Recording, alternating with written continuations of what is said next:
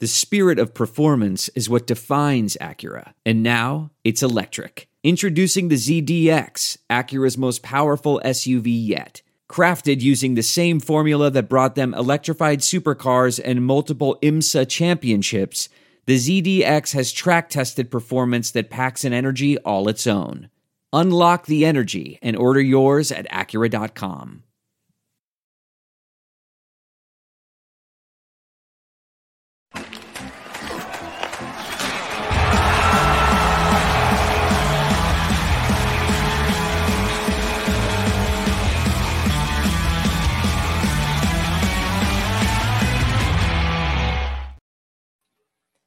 Hello, everyone. You're listening to the latest Flyers Talk podcast. I am Jordan Hall, and as always, I am joined by the dynamic Joe Fordyce. We are live at Rivers Casino in Philadelphia.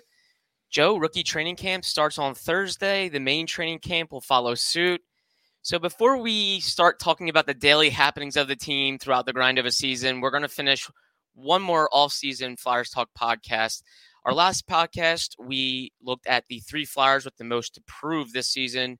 Today, on this podcast, we are going to look at the three Flyers with the most to potentially lose this season. So, Joe, let's start with number 3 for you. Who is it and why? So this one's going to be a little probably unexpected, and it's not a slight on this guy. It's more a compliment to what he did last season on a team that didn't have a ton of guys that stood out. Owen Tippett stood out maybe above all of them. And part of that is because he was the main return in the Claude Giroux trade.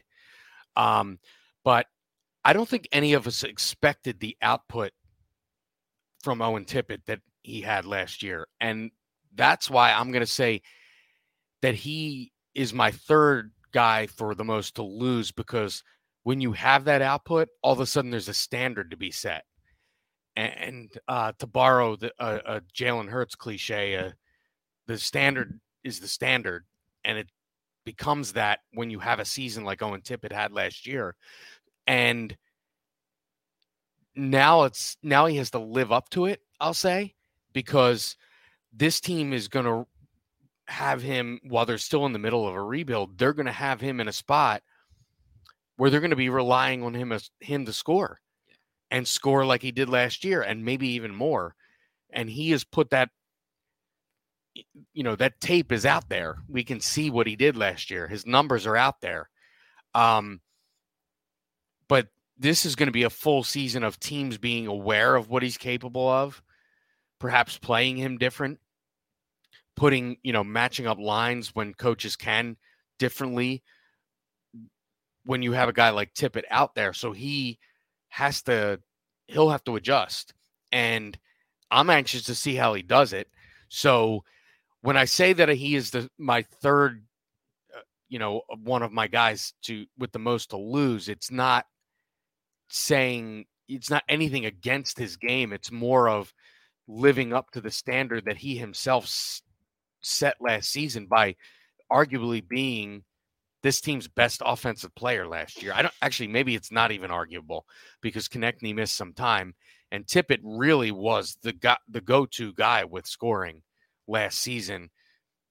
And now he has to do it again. I mean, it's pro sports, or what have you done for me lately, business. And so he has to go out and do it again. Not saying he can't, but it's a challenge. I think it'll be a challenge. John Tortorella says once they see it, they want to see more, and that's probably the case with Owen Tippett. And it's not like the coaching staff and training camp is going to say, "Oh, it's okay if you go back to 15 goals and kind of your middle of the lineup play." No, they're going to say, "How much better can you be?" Right. So it's not only can you do the same, but how much better can you be than last year? And I think that's a challenge. And the way Tippett talked last year about how he got coached hard early in the season, and then he kind of took it as a challenge, and that he attributed a lot of his success to that. I think this is a player that is welcoming those sorts of challenges. So I don't have any doubts that he will, but it is a challenge. Yeah, it'll be really interesting to see what's the next step for him. Like, how much better can he be? is it going to plateau, or can he take his ceiling even higher? And he's in a contract year too. He makes only $1.5 million right now, and he'll be a restricted free agent after this upcoming season. So yeah, he could be in for quite a payday, and he could increase that payday if he has an even bigger year. So I think in-house, Joe, a lot of people are hoping Tippett is a key cornerstone to this rebuild. I think they felt like they saw it last year, and he's still young enough where he can be one of the guys to maybe be pushing this thing forward. Joe, I have maybe a little bit of a lesser name, a little more under the radar, but I think the time's starting to tick a little bit on him, and I have Igor Zamula at number 3 for me. I feel like the Flyers have not babied him, but they've been very patient with him. He was an undrafted kid, signed, out of development camp, going into the main camp. I believe it was development camp or it was rookie camp. I think he may have gotten an invite. Then he signed his deal. But anyway, undrafted product, really skinny, really raw. But he's 23 now, and he's on a 1-year deal. And there are some defensemen now with the Flyers that are pushing. So I think the competition has gotten better around Zamula. And I think they're going to start looking at him to maybe prove himself as almost a regular. I don't think he had the best year last year. He opened the season with the Flyers. I don't think he had the best season with Lehigh Valley. There's still some upside there, but I think expectations are starting to rise for him, and And you have guys now like Emil Andre, Ronnie Attard, Adam Ginning, Helge Grans, who they got in the trade with Provorov. So you're starting to see more young defensemen push and get closer to maybe roles with the Flyers. So I think it's time for Zamula really to answer the bell and either solidify himself as a regular or not. So I think he's got a good bit to lose, and especially when he's just on a 1-year deal, I think there's a lot to prove there and potentially a lot to lose if he doesn't start kind of realizing his potential. Yeah, you mentioned, just to use Emil Andre as one of, this is a player who the Flyers drafted, and they're clearly liking the way he's developing. So some guys are not going to be part of this based on others that are developing. And you mentioned it, he kind of needs to take that step and not leave the question of whether or not he's an NHL player in any of this coaching staff's mind. And, that leads me into my number 2, Perfect. Who's in the same situation, not the exact same, but really the same sort of mindset. And that's Tanner Laczynski. This is a guy who I feel like we've heard about, much like Zamula. You hear his name, you see little spurts of a couple games here, a couple games there. I think the Flyers need to see something from him that says he's an NHL player, not an AHL player. And I think that line is very blurred right now with him. You could make the case with Zamula as well. And therefore, I think this is a year, as you move further in this rebuild, they need to decipher who the NHL guys are and who they aren't. And, heading into next offseason and what they need to bring in. And I think Tanner Laczynski is one of those guys where we've heard John Tortorella talk about him with the idea of this potential, but we've seen it in all sports. Guys that have potential don't always live up to it. And this is a guy I think needs to lessen any doubt in the coaching staff's mind that he's an NHL player as opposed to AHL player. And I think this is the year that has to start, and he needs to make a big statement, much like you're saying Zamula does, because they need to – I'm going to go back to what John Tortorella said all last year, and I think that was about – most of the time he was referring to a roster that he inherited. They need to decide who's going to be part of this and who isn't. So now I think after you've kind of taken off the layer of inherited roster players, now you need to decide who in your ranks, who your prospects, which of those guys are going to be part of this. And I think Laczynski is in the middle of that mix. Zamula is in that mix. So these guys definitely have a lot to lose. I mean, these are defining moments in these guys' careers. Yeah, absolutely. I think crossroads for sure for some of these players. Laczynski, absolutely. Sometimes, like you see these guys that are 4-year college kids. Laczynski's 26 now. He's not a kid anymore, and you're getting to the point where like their ELCs are coming up, and it's like, okay, you're either staying with the organization that drafted you, or you're starting to fight for your career in terms of where you go next. Do you have to go to a new organization, play in the AHL, work your way up? Yeah, definitely crossroad moments here. And Laczynski's a really good one. Just battled injuries last year. He's battled injuries a lot in his career, and the Flyers really heightened the competition for him. But when they got Hathaway, they got Poehling, like the forward group in terms of like the bottom six, they have a lot of like bottom six quality guys now that are going to make it tough for Laczynski to try to crack the lineup. I really like him. I think he works hard. He's a good guy. I mean, we've seen video of some dazzling moves down with the Phantoms. Yep. It's just staying healthy and, carving out whether or not he has what it takes to sustain an NHL career, tenure. And as you said, the competition is steep, and every organization likes their own players. But I said this a few years ago about Travis Sanheim, and it was for a different reason. But you get to that 25, 26 area, you have to shave the label of being a young guy with potential. It's time to stop being the young guy and realize the potential, or don't. Yeah. And Laczynski's right there to me. And to be clear, Laczynski's not on his ELC anymore, but he's on a contract that's small. It's 2 years. He makes it's basically a prove it type. Is right. A prove it deal. Right. He makes pretty much league minimum for the most part. Just about. So he's not established yet, and he's got to either establish himself here, or it could get to a point where the Flyers start looking elsewhere and kind of let him walk and maybe continue his career elsewhere. But yeah, he'll be competing for sure with the guys that we mentioned to try to grab a spot, see games, and prove himself to Tortorella. Catch all the sports action and more at Rivers Casino Philadelphia. Whether it's the money line or the pass line, there's something for everyone, including a great sports book. Rivers Casino Philadelphia. Philly loves a winner. Gambling problem? Call 1-800-GAMBLER. Joe, my number 2 is a guy in just an eerily similar spot to Laczynski, and that's Wade Allison. 4-year college kid who really is at a crossroads, I think, with the Flyers.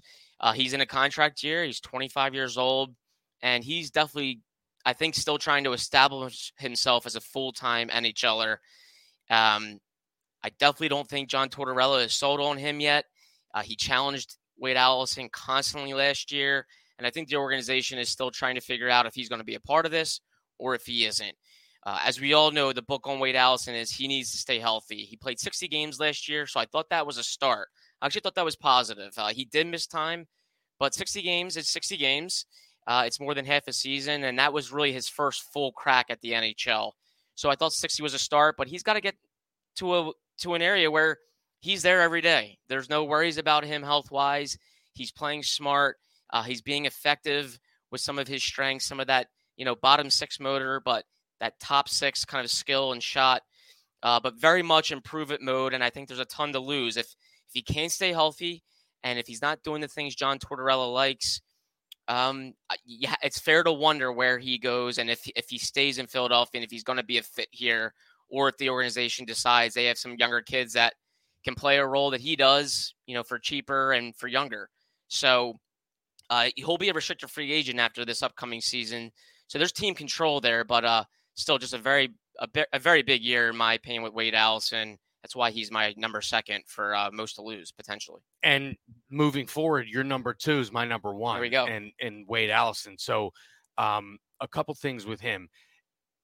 You mentioned the younger guys, and it's also the guys like Hathaway and Poehling and the veterans that are, they're not bringing guys like Hathaway and Poehling in to not be on the team necessarily. I mean, nobody goes out and signs a guy that's in their 30s and says, well, maybe this guy will make the team. That's not really what you do that for. So the forward group, and particularly the bottom six, as you mentioned, that's a crowded group. Yeah. And that's a group that's going to be dwindled down during camp. And really,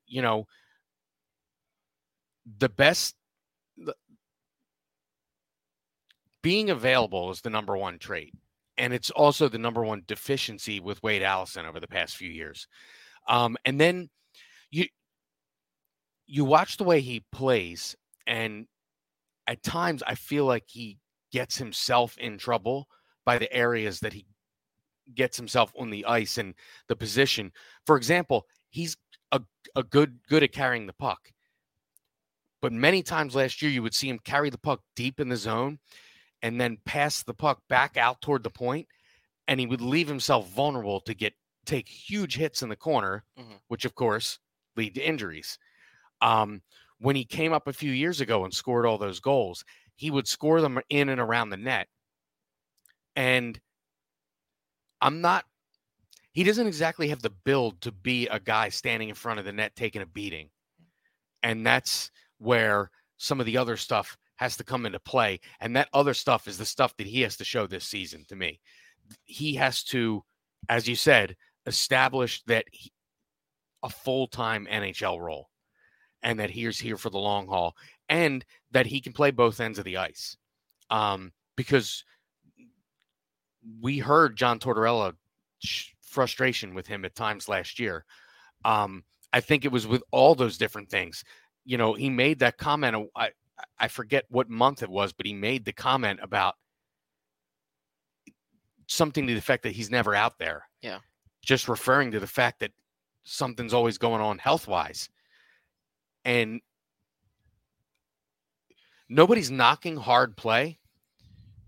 There's a fine line to walk between hard play and good play, because hard play can lead to injuries if you're not doing it in the right way. And I feel like that's where Wade Allison has got himself in trouble. I mean, everyone in this town likes a guy that's going to stick his face right in the crease and be in there and scoring those goals in there and taking cross checks in the back and getting buried into the net while scoring goals.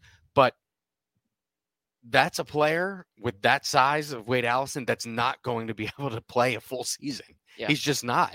I mean, I think we talked about this on a previous podcast. A GM like Danny Briere should know, playing at an undersized role, you can't be below the goal line taking beatings around the boards nonstop. You're just not going to be able to play a full NHL season when you're and to be clear, Wade is bigger than Danny was, but size equaling the style of play, there's nobody better to determine that than Danny Briere. And I think that is where Wade Allison has to fine-tune some of his skills so that he doesn't have to take monster hits to make plays. Yeah. So you're number two. He's my number one. Yeah. For a guy with the most to lose this year, because this is a year where if he doesn't have a good camp, he could not make the team this year. Yeah. So I definitely think he has the most to lose. I think he'll be fighting with Garnet Hathaway for playing time and spots in the lineup, third line, fourth line. And then you have, wingers kind of like Tyson Forster and Elliot Desnoyers. Desnoyers can play center or winger. And Forster obviously does something that Wade Allison does. He shoots the puck. Right. And these are those two guys you just mentioned that the organization's very high on. Right. We heard Tortorella talking about them last year when they weren't even in the NHL. He's sending guys like Forster down to the minors so they can play in playoff games and get that big game experience. He knows he wants that guy on the team. Yeah. Wade Allison's job in camp and whatever opportunities he gets this year is to make Tortorella know that he wants him on the team, because he doesn't know that yet. It's clear. And that's why he's on both of our lists. Yeah, no, exactly. We thought for sure he is clear cut a guy with potentially the most to lose. And we know with John Tortorella, it's a two-way street. Like you have to be able to be trusted defensively and play the right way, and then he'll give you some freedom offensively. I think that's the case with Wade Allison. He plays hard. He goes all out. He's a power forward type. but they talked last year about sometimes they were working on angling with him and making sure when he's going all out, he's not taking himself out of the play as a result. And the angling and taking him, that's the stuff I described earlier about just, leaving himself facing toward the middle of the ice against the boards. You're just in the most vulnerable spot you could possibly be in, other than, having your back turned to a guy that's coming to drill you. Right. I mean, because this is self-inflicted. That's, you're leaving yourself open there. So the angling and that sort of stuff, that's the kind of stuff that has to be worked on, especially for a player that has battled injuries. It's not like he's been completely healthy and we're saying, well, if he keeps playing this way, he's going to get hurt. He's already been hurt and a number of times. And it's not like he had the ankle thing a couple years ago. That seemed like a major injury, but it's more of like the nagging things, and it keeps you out 2 or 3 games here, and then it keeps you out 4 games there. That chips away at your reliability as a player. And that is the stuff that Tortorella noticed last year, and we could tell his frustration based on some of the things he said. And Allison's a fun kid to watch. I think early on he was getting compared to your colleague, Scott Hartnell, and that's a good comparison because he plays with some flair, some moxie, and I think it's fun to watch him in a spot like this where he's going to be maybe counted out or, his back's going to be up against the wall. I think it'll be fun to watch in camp, fun to watch in the preseason. And, he definitely, I think, knows deep down that he has to win a job here and that the time is now. Joe, my number one is a pretty big name. We've heard his name a ton this offseason, plays the most important position. I'm going with Carter Hart for many reasons. One, he's in a contract year. He'll be a restricted free agent after this upcoming season. He makes a little under $4 million right now. So could he earn himself a big payday? What does his new deal look like?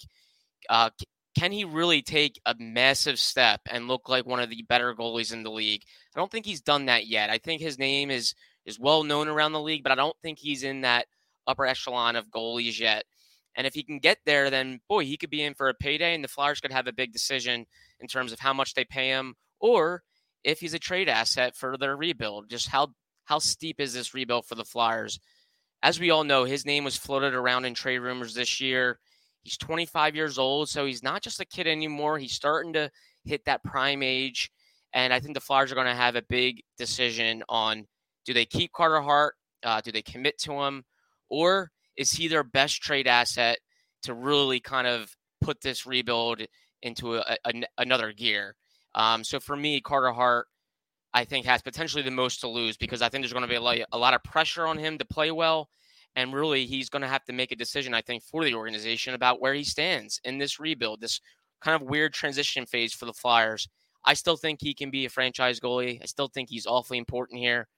But I do think the time is now for Hart really to prove it. And we'll see where it goes. I'm not going to speculate too much on the Hockey Canada investigation. The league has a private investigation into that 2018 World Junior team that was accused, had a number of players accused of sexual assault. We have no idea if Hart will be involved, but that investigation is ongoing, and we're going to wait and see if Hart was involved at all, and he'll face any punishment from the league. But long story short, Hart's name has been out there in the offseason a ton, so I think the pressure is on him now to really show, if he's a part of this moving forward. And another reason the pressure is on him is because the coach clearly likes Samuel Ersson. Yeah. Who they gave a new deal to, and he's going to be the backup. But we heard John Tortorella talk about Samuel Ersson in glowing terms several times last year. So now maybe that was to motivate Carter Hart. I'm not sure that at this level you need to do that to motivate a player, but somewhere you could be thinking the Flyers maybe are starting to feel like they have another option if Hart is not in their plans going forward. Because the other thing you have to start to figure out too is, you mentioned he's 25, he's not just a kid anymore. By the time this team is ready to contend, how old is Carter Hart and how many years does he have left? This is a goalie who we've seen him battle little nagging injuries here. I think every season he's been in the league. Now, you have to take into consideration that the COVID season, the season after it that was less games than normal, he hasn't had a real normal start to his career. But he is another guy that has to say without a doubt, I am the franchise goalie. And when I say, I mean, let his play do the talking. And the time is now for him because, as you said, you're getting to that point where contract year, these are turning points in guys' careers. And this is definitely one.